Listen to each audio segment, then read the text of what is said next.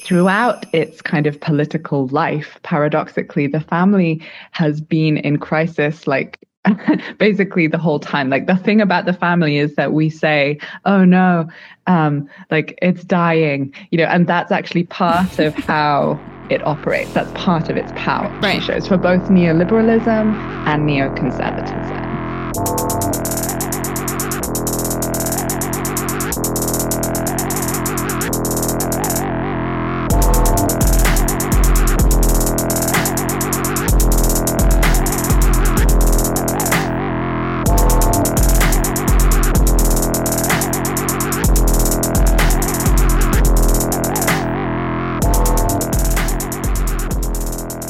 Welcome to the Death Panel. To support the show and get access to the second weekly episode just for patrons, become a patron at patreon.com/deathpanelpod. And if you want to help us out a little bit more, share the show with your friends, post about your favorite episodes, or follow us at deathpanel_.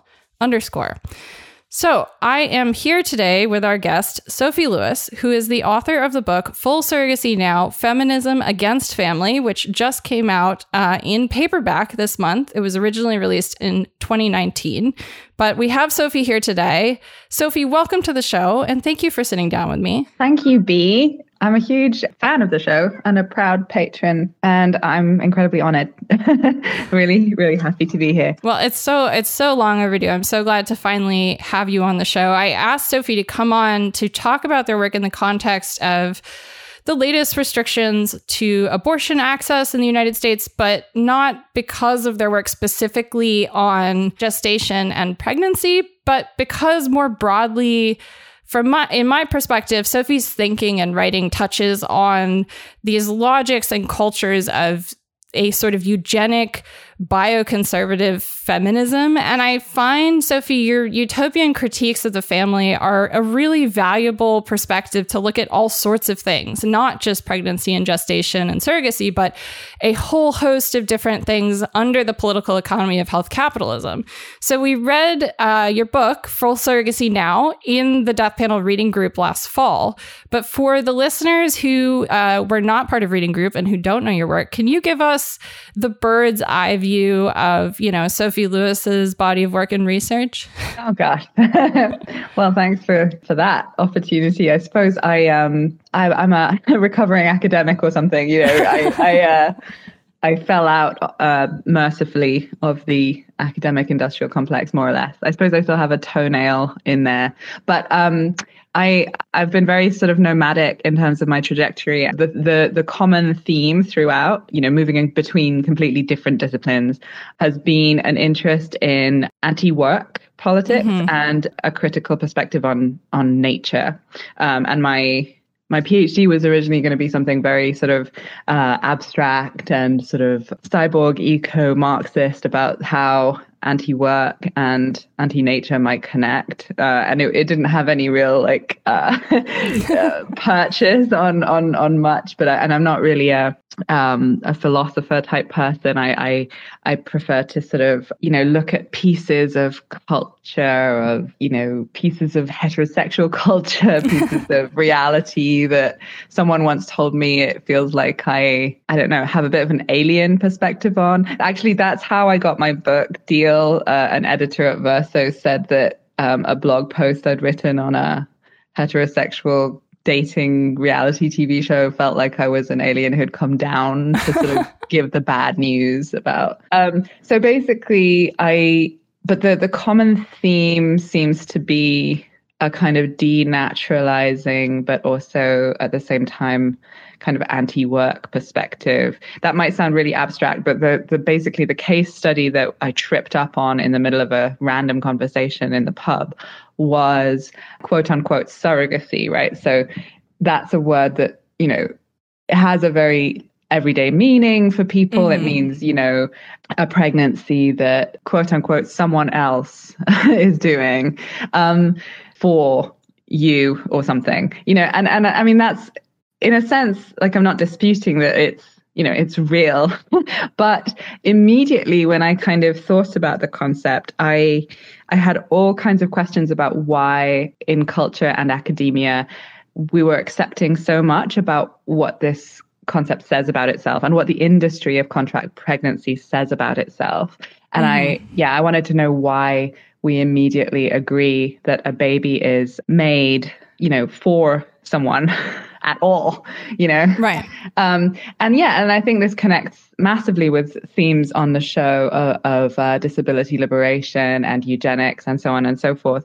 But the kernel of my interest in this word surrogacy is actually not, and I think people sometimes misunderstand my book or assume it's actually not really a book about, surrogacy, about the ethics of becoming a parent, or it's really Emily Oster writing a parenting book and what's the best way to do an anti-capitalist surrogacy and align your morals and values with your desire to purchase a baby. That's exactly right. Unfortunately, people do actually want me quite a lot to tell them how to do surrogacy as a gay couple or something. And I have no views whatsoever on that. Like literally, I'm a smooth brain, like no, no views, no opinions.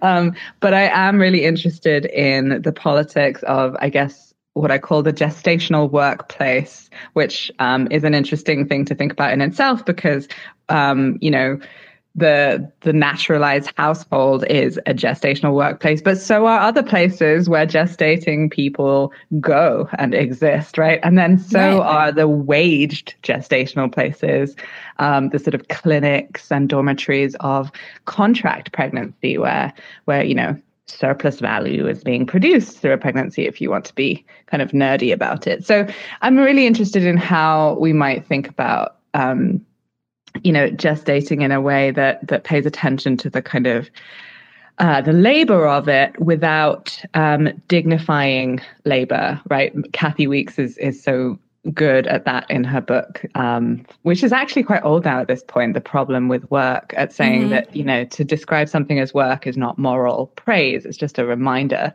It's not moral praise. I love The Death Panel for its consistency with its rage against the reduction of even, left politics to the justification of life through labor, I really appreciate that. Thank you. It's such a huge compliment. Yeah. No, it's I'm actually, a little bit, I'm hoping that I manage to make myself shut up a bit because there's so much I have to learn here.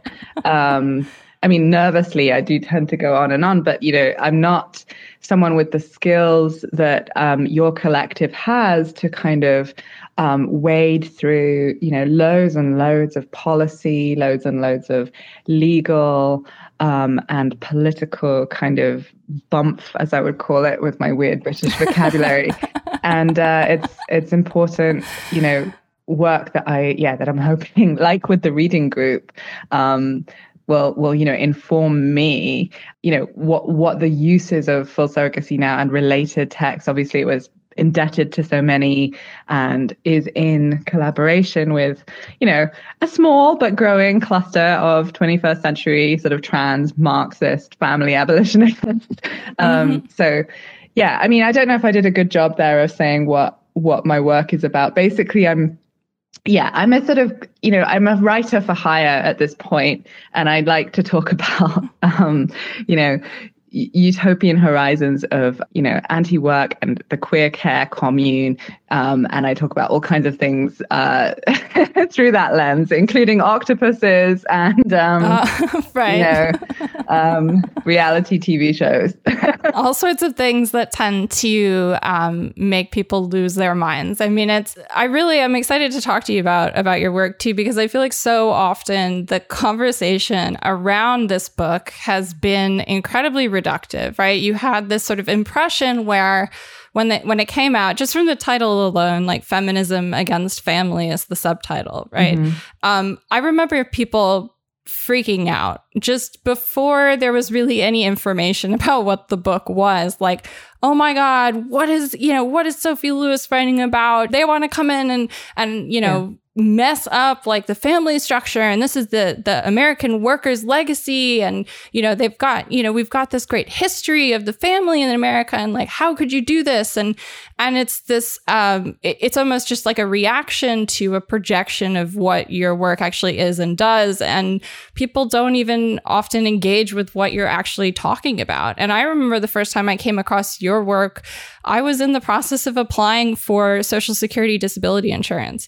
And I read the piece that you wrote in the New Inquiry in 2017, Amniotechnics, which actually is the last chapter of this book. And I remember at the time I was working on these awful questionnaires. So when you apply for SSDI, for disability welfare support in the US, you basically immediately are buried in mountains of paperwork. And you have to answer all of these questions to try and give the disability evaluators the material that they've decided that they need in order to determine if you're verifiably deserving of government support to not work, right? Mm-hmm. And I was so surprised going through the process how much of the legally disabled identity was really contingent on this relation to work. So I loved actually getting to read your writing and thinking through some of the ideas that you toss around, particularly around what social reproduction is used for within society, and the not just revolutionary means of social reproduction, but the the oppressive means. I think you say, here we go. The work of social reproduction brings forth new hope for revolutionary struggle, but also produces new lives for oppressors to suck and crush.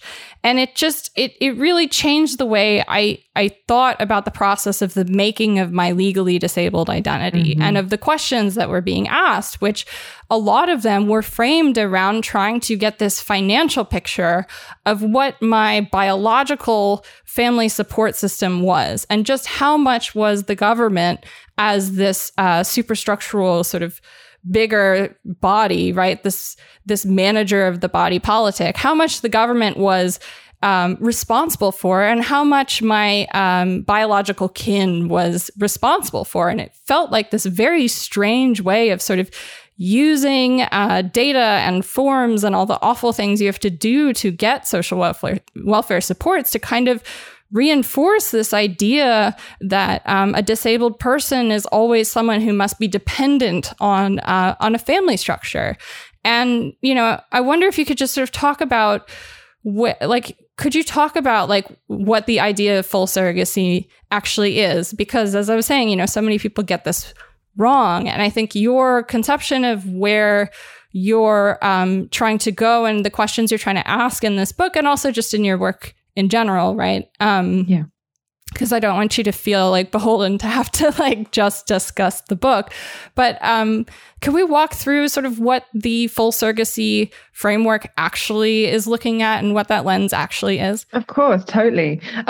Maybe I should just slip in because I forgot to say, I have been asked to kind of clarify in a pamphlet, quite short, 20,000 words, which will be coming out next year, what family abolition might mean. And I'm not the only one working on a project like that. M.E. O'Brien is also writing, I think, a slightly longer book for Pluto on the abolition of the family. And everyone interested in what the slogan "abolish the family" has meant in a very kind of rigorous Marxist kind of history of the family form should read M.E. O'Brien's Endnotes essay in volume 5 of Endnotes. But that said, full surrogacy now is it's in a sense a little bit of a philosophical point, and people don't have patience for that. It's true, as you say, there has been a bit of a problem with title-only readers, and sort of jumping to conclusions about what I might be saying. I will say though that it's not a troll. I'm very clueless in many ways about what the things that come out of my mouth will evoke for people, and I'm fine with that. But I guess I actually did misjudge the extent to which people do not consider the family in the 21st century the main kind of object, or one of the main sort of targets of feminist and queer movement, right? Like in the 60s, honestly, it was pretty basic. You know, it was a kind of basic thing that gay liberation and women's liberation seeks to overcome that unit of social reproduction. And because I sometimes get so far down certain archives and nerd out reading certain things, it's almost like I forget that that's not where we're at in the 21st century. There's been a huge amount of forgetting of that. The 80s very successfully, you know, erased the possibility of critique of the private nuclear household and critique of the family. Just to bring up Kathi Weeks again, because she actually has turned to abolition of the family herself, which is kind of exciting. She has this great phrase that she's riffing on the fact that abolition of the family is the infamous proposal of the communists in the Communist Manifesto. You know, people may be familiar, if they're Marx nerds, I don't know, with the phrase, you know, abolition of the family, even the most radical flare up at this infamous proposal of the communists. And she says, doing a kind of history of the mid-20th century, that abolition of the family is the infamous proposal of the feminists, which feminists then immediately proceeded to try and walk back, right? So the project of feminism for almost 50 years at this point has actually, I mean, you know, but feminism in the kind of institutionalized mainstream sense has been walking back the idea that it ever sought to attack the family, right? That, like, I even have slides to this effect when I teach on the subject, where you can just, you know, I just come up with all the different utterances from Betty Friedan to Gloria Steinem to Barbara Ehrenreich saying, no, we want more family, not less. And so this is, you know, I've just forgotten that, but what, okay, sorry. Full surrogacy is basically the idea that in a fully liberated, fully communized world, it would make no sense to be a surrogate in the sense we imagine today, because standing in for someone else and being kind of temporarily or permanently, or some kind of combination of both, a kind of part of someone else and their life's reproduction would just be the basic state of things, right? We wouldn't think about things in terms of, you know, mine and yours to the extent that we do now, because private property would have been abolished. And so being like a surrogate mother would have no meaning different from simply being a mother. Does that make sense? So, you know, right, yeah. So that's basically all I'm doing. You know, if everyone, like, you can only have surrogacy in the sense we understand it today in a colonial capitalist planet. Where there are sort of where there is stratified reproduction, to use the phrase of oh my goodness, Shelley Colon. I almost forgot. Yeah, you know, and you know, you have to have those kind of class stratifications that sort of extract and pull up the vital labor, the life producing kind of care labor of marginalized and racialized and sort of you know, colonized populations into the sort of households and families of the global north everywhere, which labor then actually produces, paradoxically, the illusion that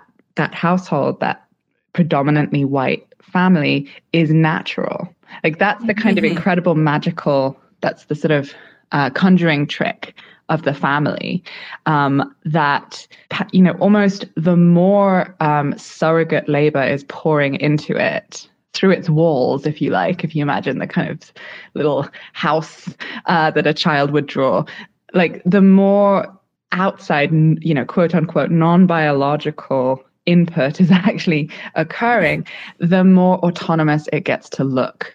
and think of itself as, you know. And Melinda Cooper is not a family abolitionist, but she, in her book Family Values, does a great job of showing how this family, which, you know, I can have a go at defining if you want, but interestingly, it's one of those things that like persists, even though definition is difficult, and has material and political economic force, even though it's a kind of fictitious more than a real institution. But she shows how throughout its kind of political life, paradoxically, the family has been in crisis, like basically the whole time. Like the thing about the family is that we say, oh no, like it's dying, you know, and that's actually part of how it operates. That's part of its power, right. She shows, for both neoliberalism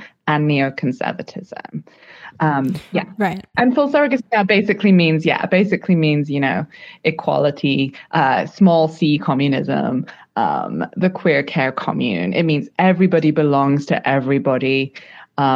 You know, let every pregnancy be for everyone rather than, you know, for a small number of people who think that, you know, that person basically belongs to them. It means utopia. Yeah, absolutely. And I think so often one of the problems that you see when you start talking about family abolition just conceptually, because it's not talking about the forced breaking up of individual families. That's thinking about it on the wrong scale. It's thinking about things and how the family as almost as like a vessel, right, that we project meaning onto is used over and over in terms of governance or housing or access to medical care or access to food or access to shelter or access to safety.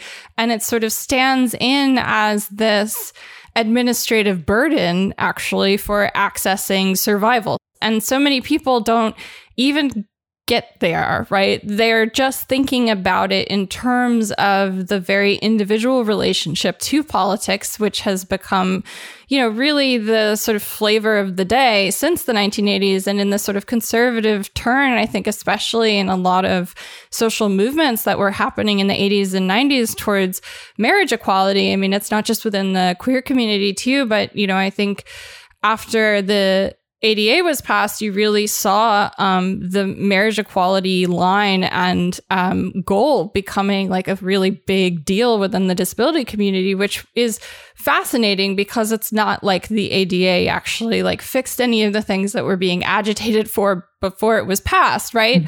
But the movement's energy and the movement's direction and the sort of quest for respectability and acceptance and inclusion and representation, I think, directed energy towards, you know, we really need to pursue marriage equality, which, like, absolutely, in terms of the way that marriage penalties are used to kick people off of benefits, that's not good, right? We don't want that. But is marriage equality and the equal rights framework, right, under this sort of oppressive administrative burden of things having to run through the idea of the family when they're being, like, when we're distributing resources, you know, that's more like the register that we're talking about family in. And so I think a lot of people just sort of we're trained or we're habituated to thinking about things under the individualistic civil rights framework of sort of me, myself, and my individual like right to something, which is a kind of like possessive relationship, right? If you have the characteristics of a citizen in the United States, then you can see yourself as possessing and being entitled to certain rights. But as that definition of citizen changes, right, it's not a static thing. It's not like every citizen can be put in and substituted for someone else. We treat people very differently based on what attributes they have and whether or not they qualify with this sort of, you know, notion of individual liberty citizenship. And so I think one of the things that I find fascinating is that, in general, you would assume that people on the left would be really excited about an idea that started to discuss, what are actually the sort of structures of how we allocate resource survival and why do we do it under this very sort of reductive and strange framework that we spend all this time pretending is nature, right? Which is the idea of sort of the natural, biological, heterosexual family. And so often surrogacy is talked about almost as a privilege, right? And as you mentioned, it's a very like class stratified relationship. So,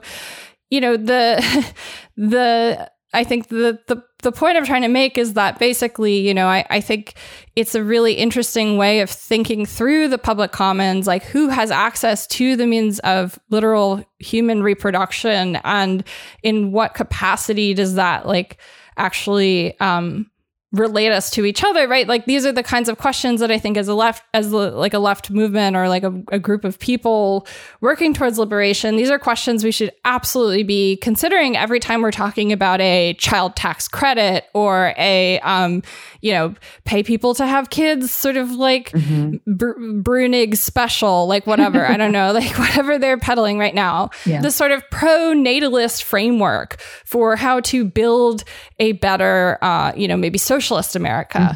And, it's sort of the thing that's fascinating to me is sort of why we're committed to holding on to this very restrictive framework, right? Because the framework of the family ultimately serves as this sort of rhetorical tool to limit political will and to limit the imagination of like what's possible under systems of like self-organization or even under like sovereign governance, Yeah.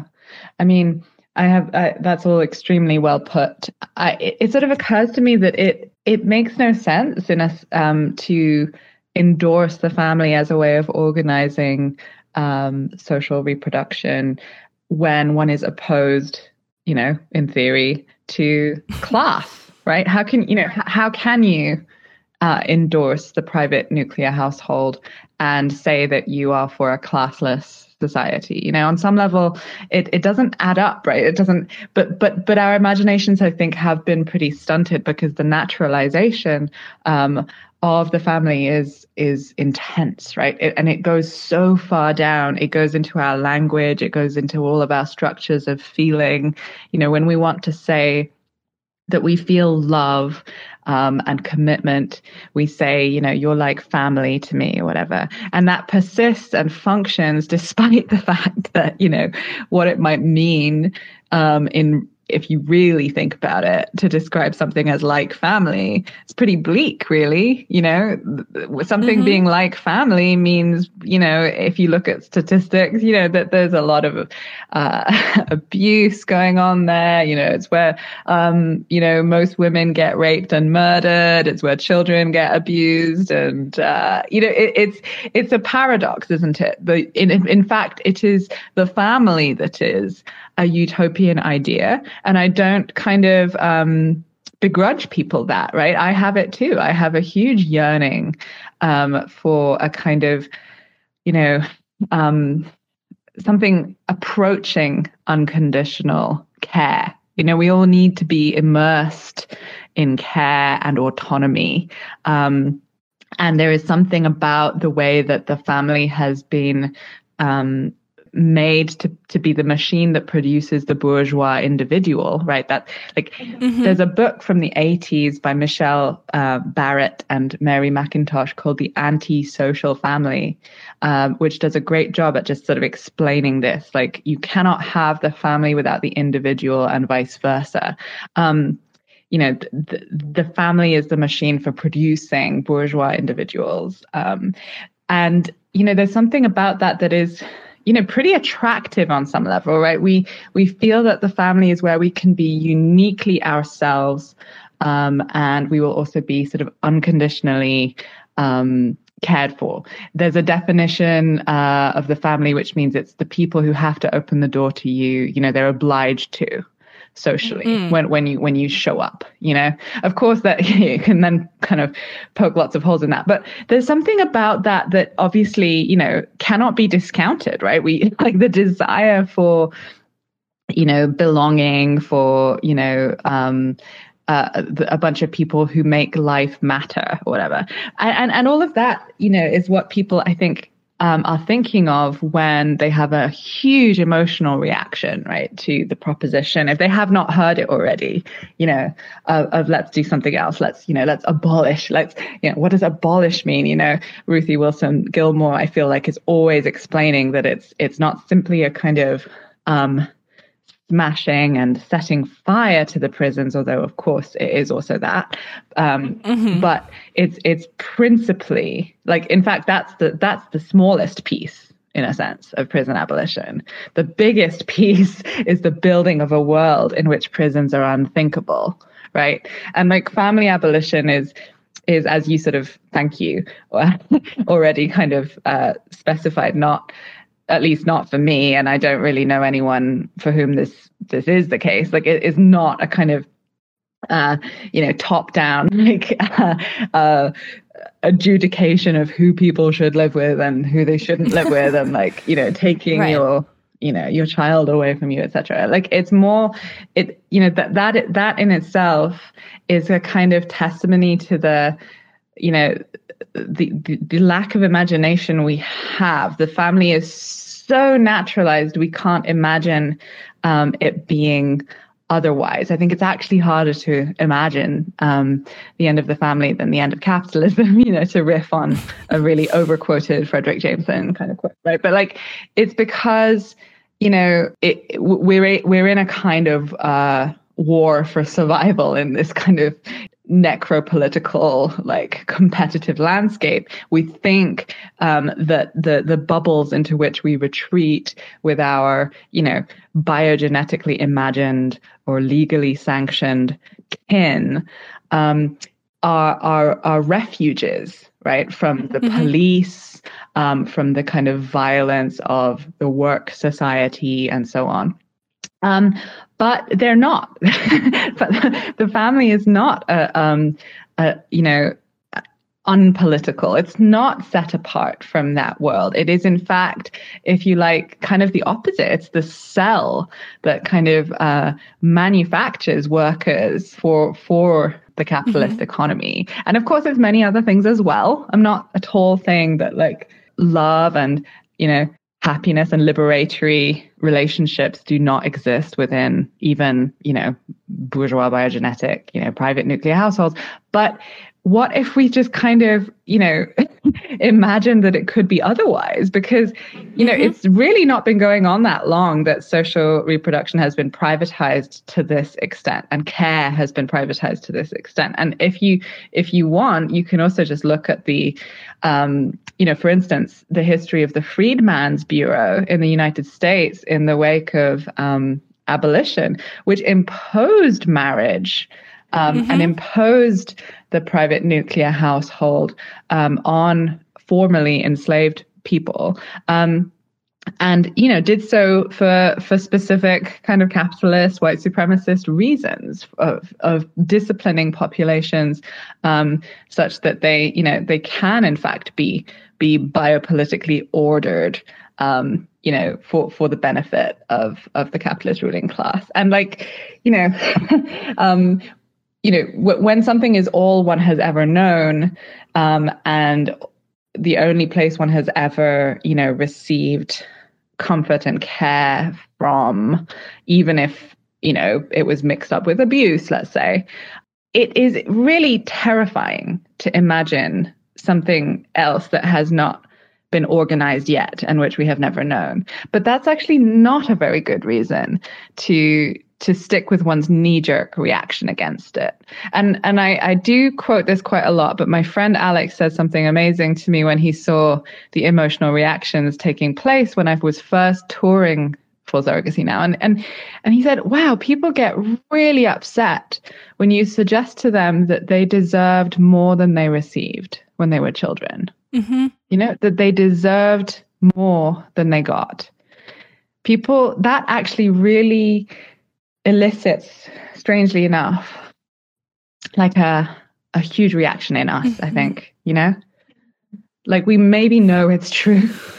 And that's why we get so angry. Right. No, I mean, that's the perfect way to put it. It reminds me of a story that Artie and I tell in our book, or that's in the book now, where we talk about a very early way that welfare policy for people who were unhoused was discussed.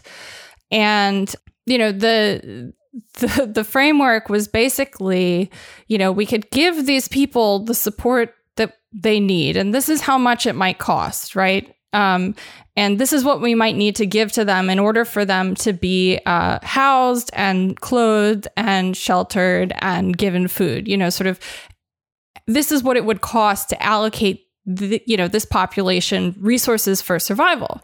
But allocating them those resources, these people argued, would raise the unhoused above the working class, who were themselves living in substandard conditions, not being allocated the resources they need for survival. So out of this sort of very Darwinian, almost like survival of the fittest framework, right? Like, how could we possibly extend this sort of generosity, this like a flourishing, right, to people who, quote, don't deserve it, right? People who are, out of the family or reject the family, people who reject work.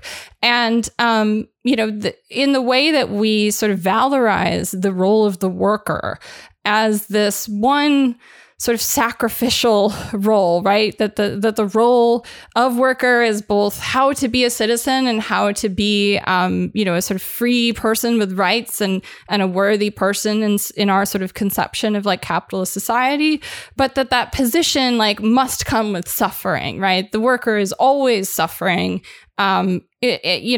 for the greater good. And we measure people based on how much they contribute, like how much they put in is how much they get out.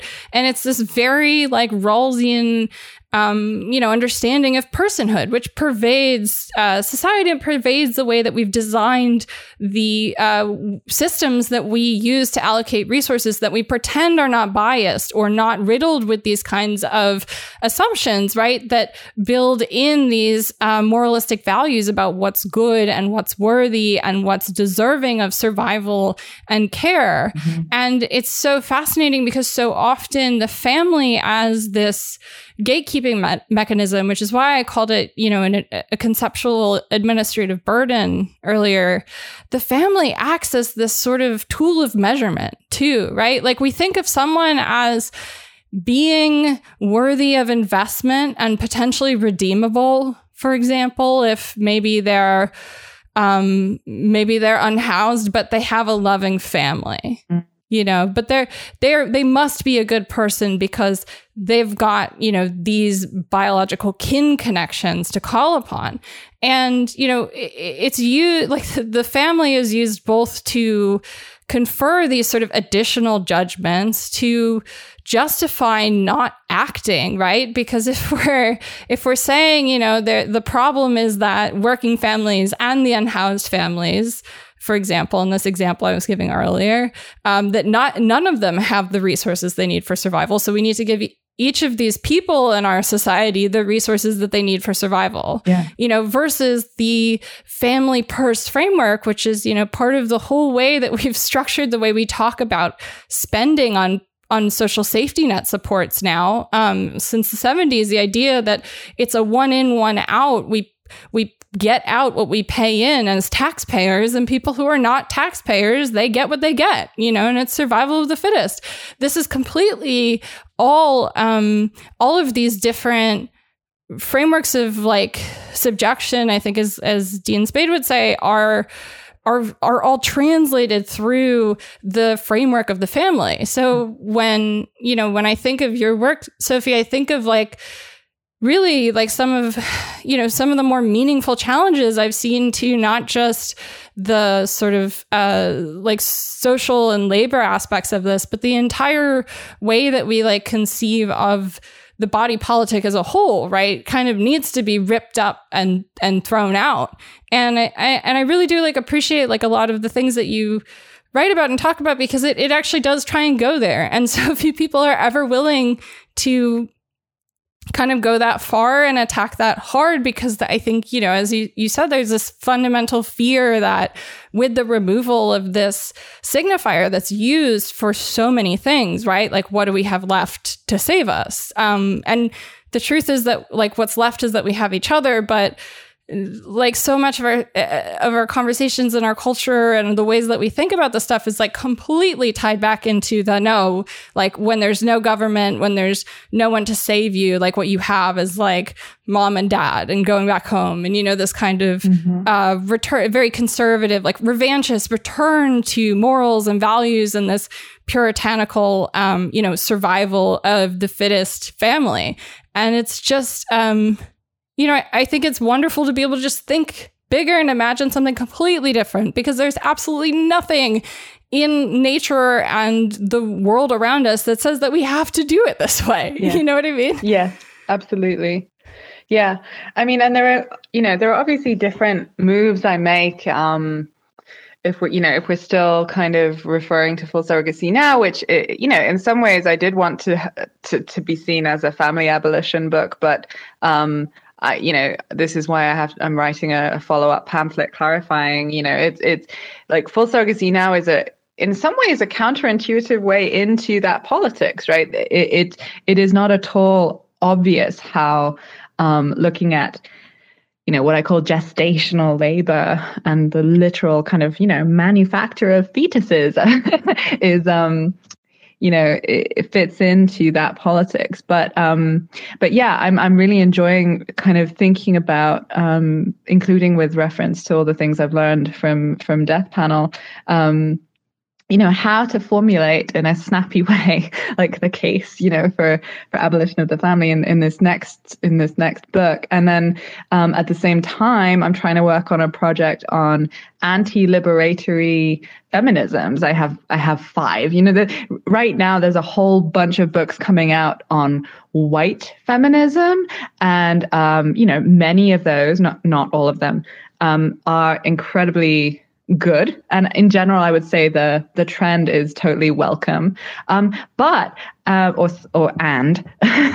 actually think we need to be, you know, really imaginative and precise and broader when we criticize different forms of reactionary gender politics, some of, you know, many of which have understood themselves as feminism. So I'm actually working on a project that includes, I'm rambling about this because I think maternalist feminism is due for a much bigger kind of beating, in a way, from the queer left than it has generally received. I think we need to be more courageous. I guess this also connects to some of my thoughts about abortion politics, although they are not necessarily strategic thoughts or policy-oriented thoughts, but they are kind of deeply felt, you know, thoughts about how much ground the radical left has kind of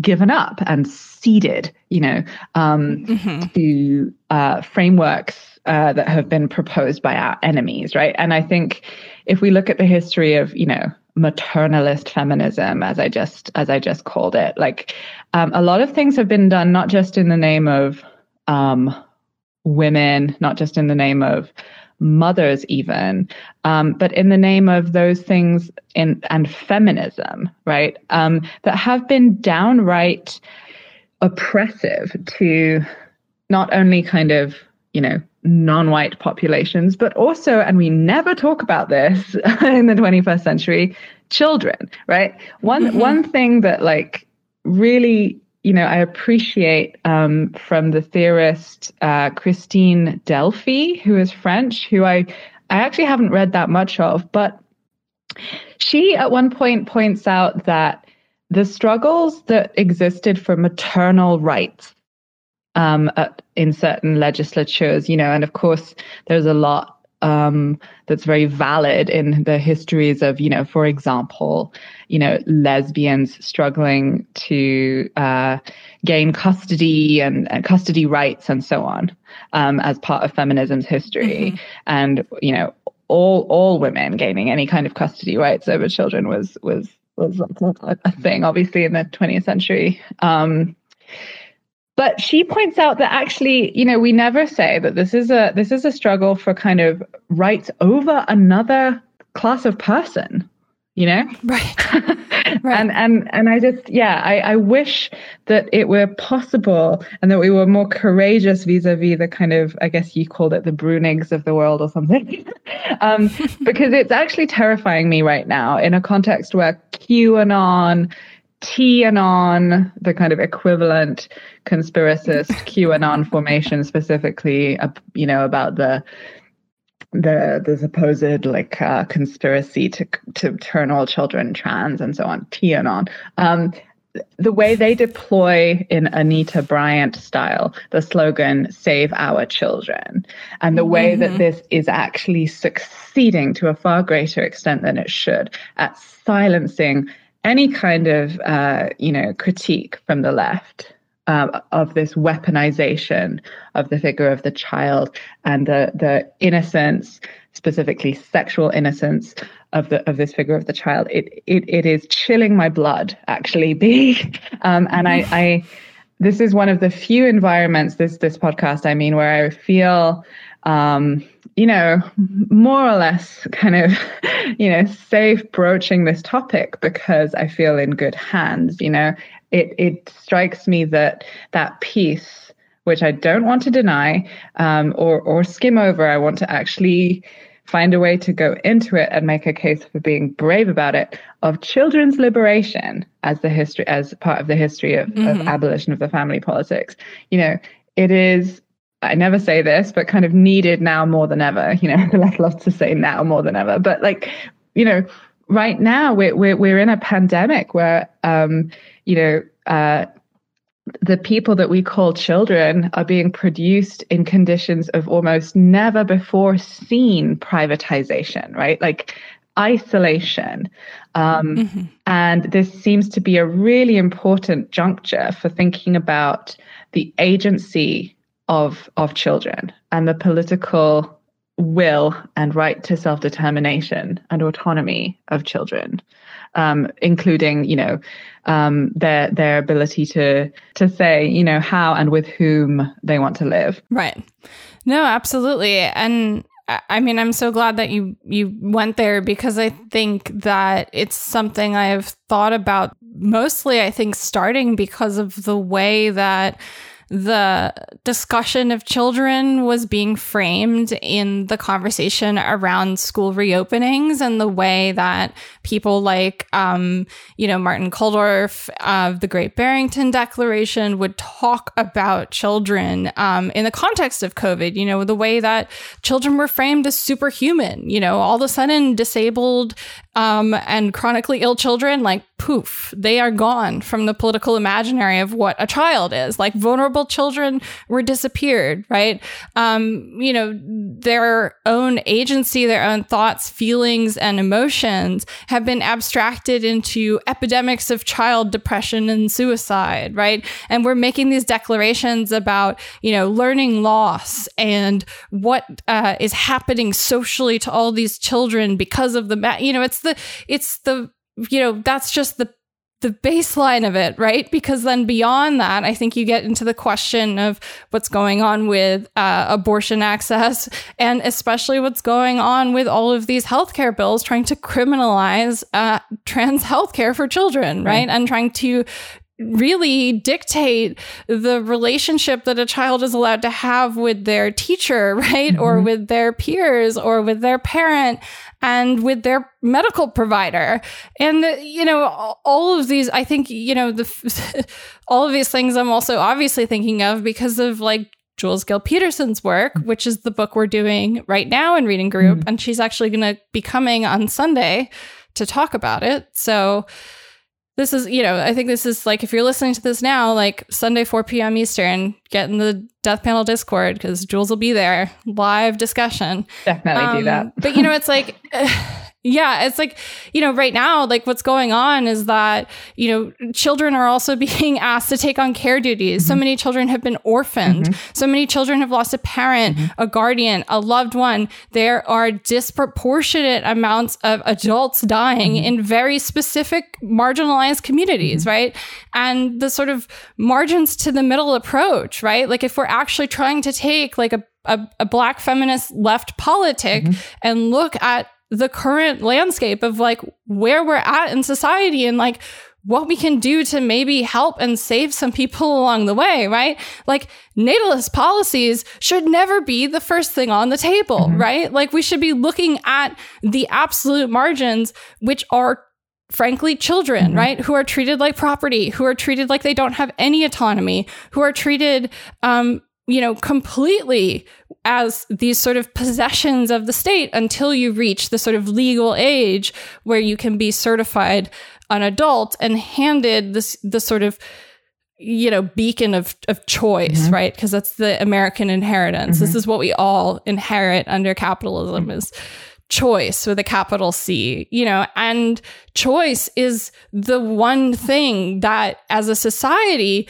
we specifically deny to children and not other, quote unquote non-persons.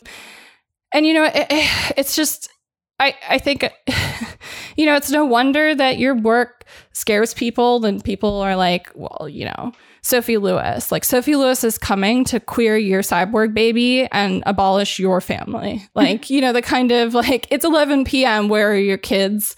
TV spot. And I do think, these kind of discussions, right? Like they happen because of what my co-host Phil always calls hegemony 101, right? Like you are asking very difficult questions and you're demanding a lot of imagination to people. And that really scares, it scares up the system. It like agitates things and that's fantastic. And right now, what we're looking at with COVID, with especially all these children who are now becoming caregivers, who are working on top of caregiving duties, who are often frontline workers, right? Who are taking the lowest paid jobs.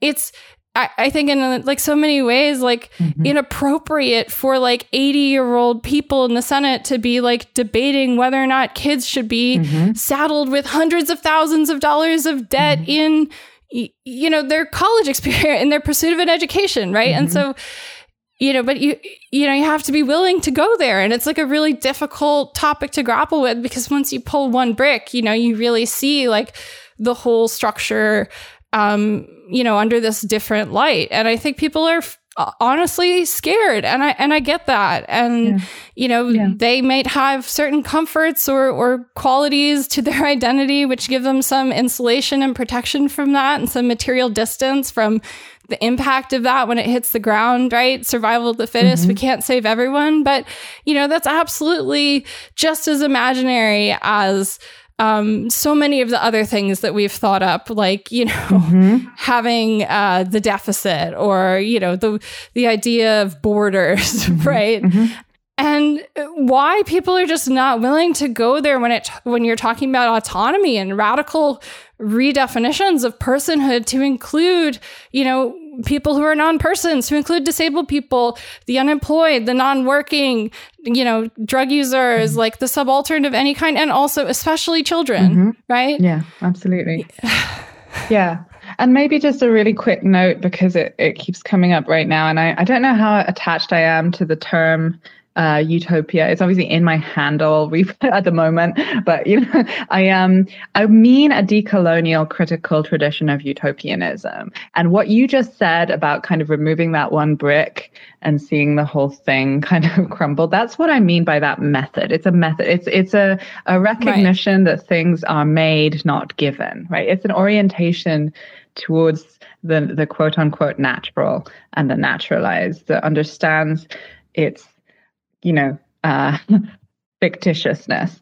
That's all I really mean by the sort of utopian orientation in struggle. It's not a kind of imaginary flight of fantasy building an island or a castle on the horizon or something, where there is no more political antagonism and, you know, where everything is okay. It's actually just, I mean it as a methodology, as an orientation of refusal towards the present. And that can partly be done.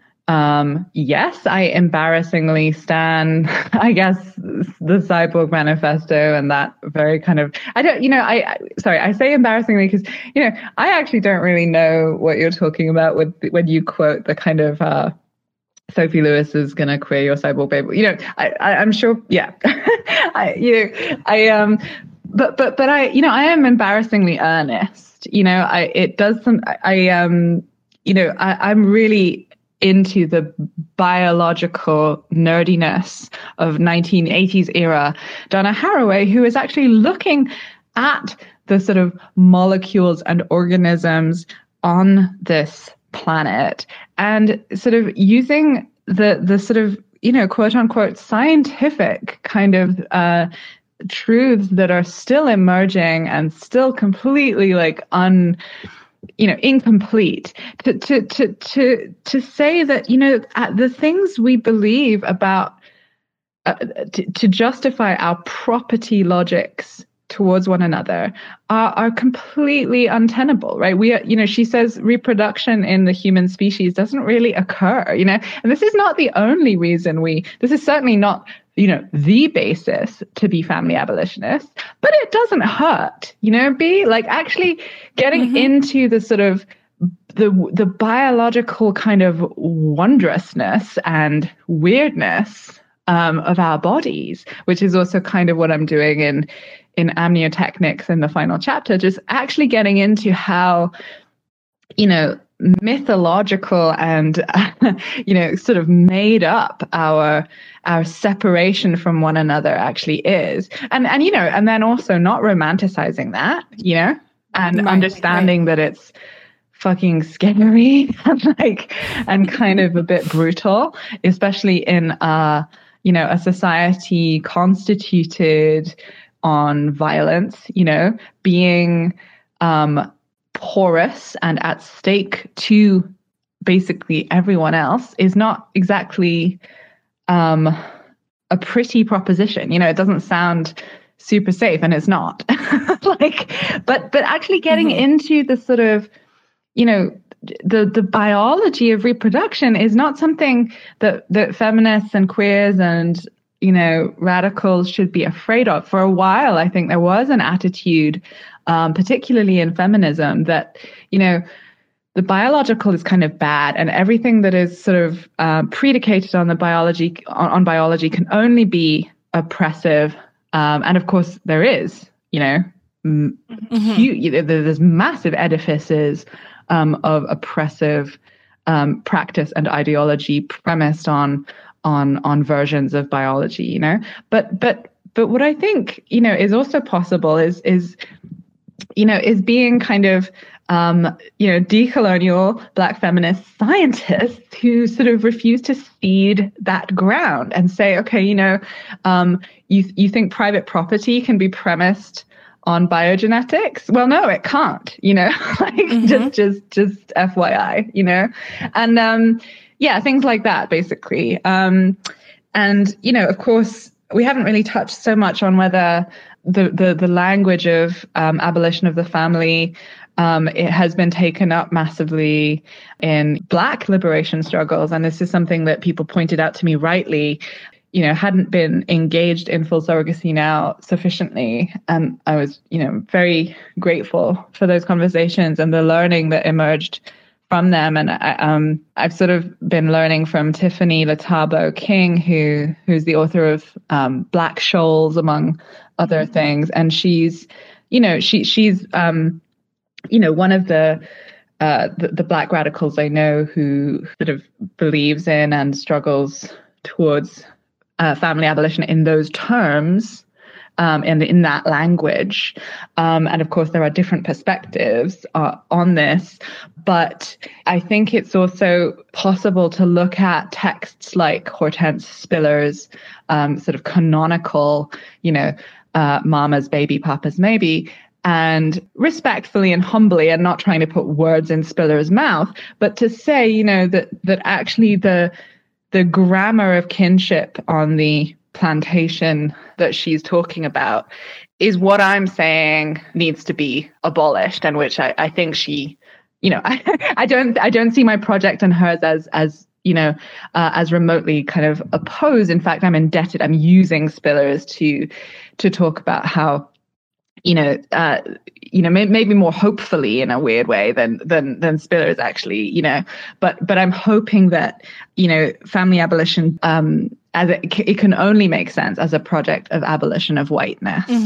And so that conversation is still unfolding, and I'm still kind of cognizant that, the language of family is massively important, particularly actually one of the main places I'm seeing, calls for a different kind of language around it is from, Chicanx and kind of people who are immersed largely in the sort of refugees and sort of migrant struggles, for whom the kind of the topos of family is sort of so emotive right now. But at the same time, even there, I would argue even there, and maybe most of all there right now, at the border, where the sort of naturalized unit of biological family, which is even being state tested for DNA, for kind of legitimation of the idea that it is a valid family that is being admitted or not admitted. That is actually the site where the ideological apparatus of family could also be tackled, because is it not precisely migrant struggles and anti-border movements in their radical forms throughout the decades that have sort of shown us that it is too much of a concession to kind of to hold up families and to limit our rhetoric to, keep families together, stop family separations and so on, because implicitly there's this other there who perhaps it is a bit more acceptable to turn away. That is not something we want to do. We want to keep people together. We want to abolish borders. We want to not put people in cages, whether they are children or not, And I think sort of thinking about that and how that works and how it actually eugenically inflects, so much of our everyday moral reasoning. I was watching a TV show about a murder game, Squid Game, Oh, yes. I mean, this could, I could also have named almost any other cultural object, but at the end, there is this kind of conversation about who should survive, based on what they have to live for, right? And the idea is that, if you have dependents, if you have children, if you have an elderly mother who you have to take care of, who is sick, then you have more reason to live, than other people. And on the face of it, it's maybe hard to see what's kind of wrong with that kind of reasoning. But I really want the left to get better at rejecting this. It fucking chills my blood, B, when someone dies, they are always kind of described as, a mother or whatever. It's okay, if they weren't, would it be less bad? Are we actually willing to say that? Because I think ultimately we are. That we live in a society where if you don't have a family, actually your life is less meaningful. Yeah. And is less worthwhile. Well, and also we make a lot of decisions for people about who is allowed to have a family too. I mean, I think just looking back at the history of eugenics as capital E eugenics, the literal eugenics movement, the entire purpose, right, was to create a dispassionate and scientific way to determine who was worthy of the task of reproduction. And, for so long, the way that we've conceptualized disability as this kind of disqualifying characteristic that prevents you from being allowed to engage in a family, right? It's our entire way that we value people and value people's contributions to our society is through this eugenic lens, right? Because it's all about, what if you as the individual are taken away, right?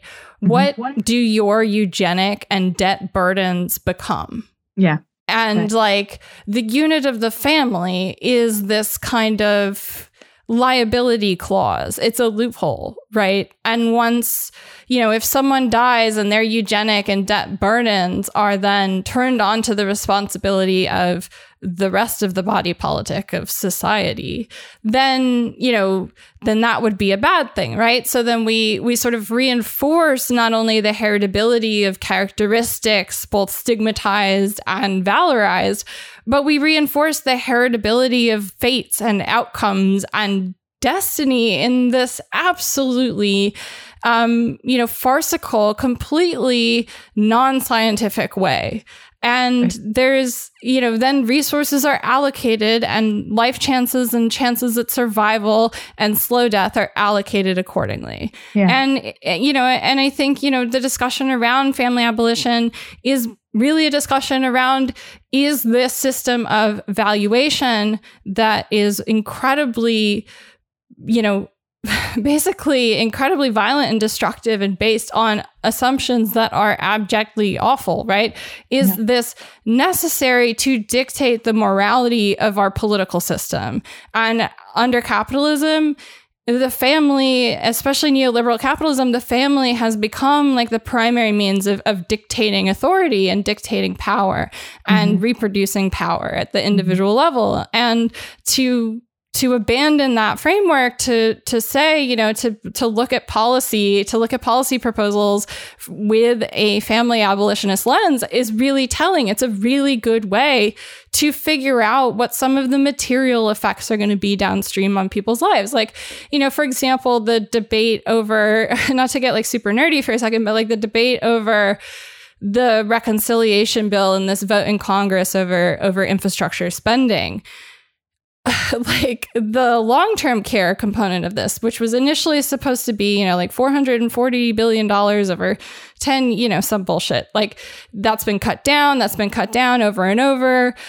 People have been talking about this long-term care component, which, is incredibly important, as if it is a window dressing or when a fucking bobblehead of public policy.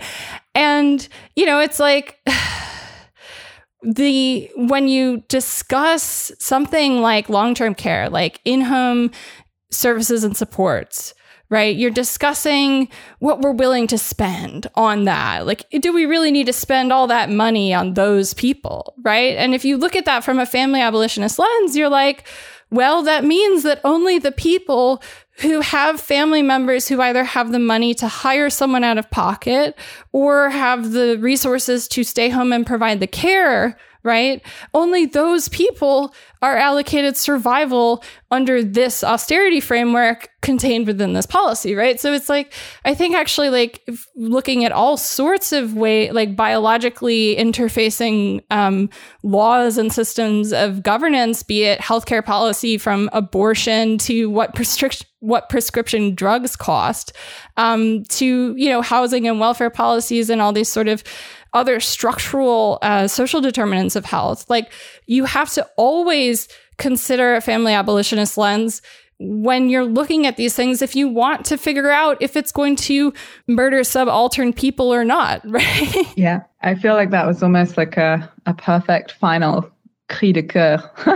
I guess I wanted to, perhaps quote Barrett and McIntosh one last time, because when asked, what would you replace the family with? They had already in, the early 80s, a really good response, which is like nothing, I we love would that. replace it with nothing, caring, sharing, and loving would be more widespread if the family did not claim them for its own. That's the perfect sentiment. Absolutely. Sophie, thank you so much for coming to hang today. This has been so long overdue, but contextually, I couldn't think of a better time to have this conversation. Yeah, it's been wonderful. I cannot wait for Health Communism. Oh, thank you. I don't know if you plug it enough on this show. It is one of the things I'm most excited about for next year. I've been holding back until we have the pre-order link, because mostly if I do plug it, I get a bunch of messages asking if I have the pre-order link, and all I can say is no, I'm sorry. I've noticed on your Patreon that every single post has someone asking, what is the music at the end? Yeah, I think we've gotten pretty well known for having banger outro tracks, which you do. You have a Patreon too, where you publish your work, which is patreon.com/reproutopia, right? Thank you very much for plugging it. Yeah, I do not make any money from any university. And I am dependent on basically that income and my writing and speaking fees and whatever. So yeah, if you want to support an independent scholar, support Sophie on Patreon. You can pick up Full Surrogacy now in paperback from Verso, starting as of this month, right? It just came out. Yeah, it looks really good, actually. I'm pleased with the new design. I love the new cover, yeah. But and if people want to follow you, they can find you on Twitter at ReproUtopia as well. And Sophie, thank you so much. Really appreciate it. And hopefully we'll have you back soon. Listeners, if you want to support the show and get access to the weekly bonus episode, which now comes out on Tuesdays, become a patron at patreon.com/deathpanelpod. And if you want to help us out a little bit more, share the show with your friends, tweet about your favorite episodes, or follow us at deathpanel_. As always, Medicare for all now, solidarity forever. Stay alive another week. The cap of like £8,000, they sweat on their way down. They pot with customs bastards, hang around like clowns. They are containers and their drivers. Containers and their drivers.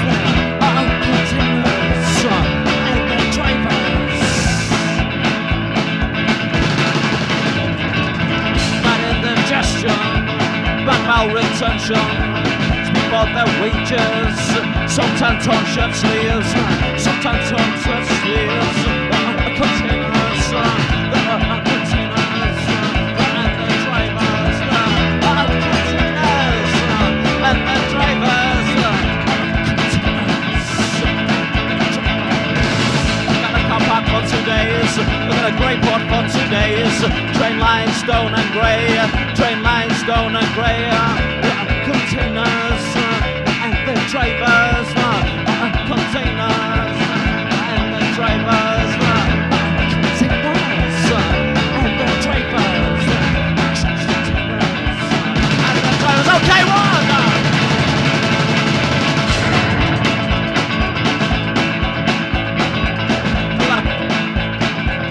This is not that town. Big cigars come out of the ground, sweat on their way down, sweat on their way down. Containers, containers, and the drivers. Containers, and the drivers. F-Jack's a distant relation. Communists are just part-time workers, and there's no thanks from the loading bay racks for the containers and the drivers, containers and the drivers, containers and the drivers.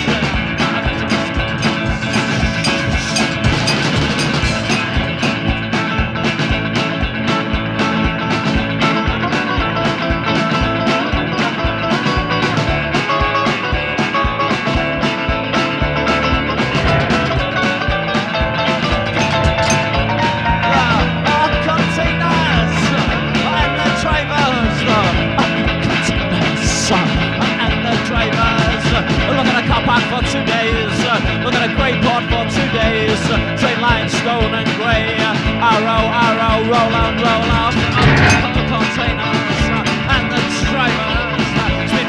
wages.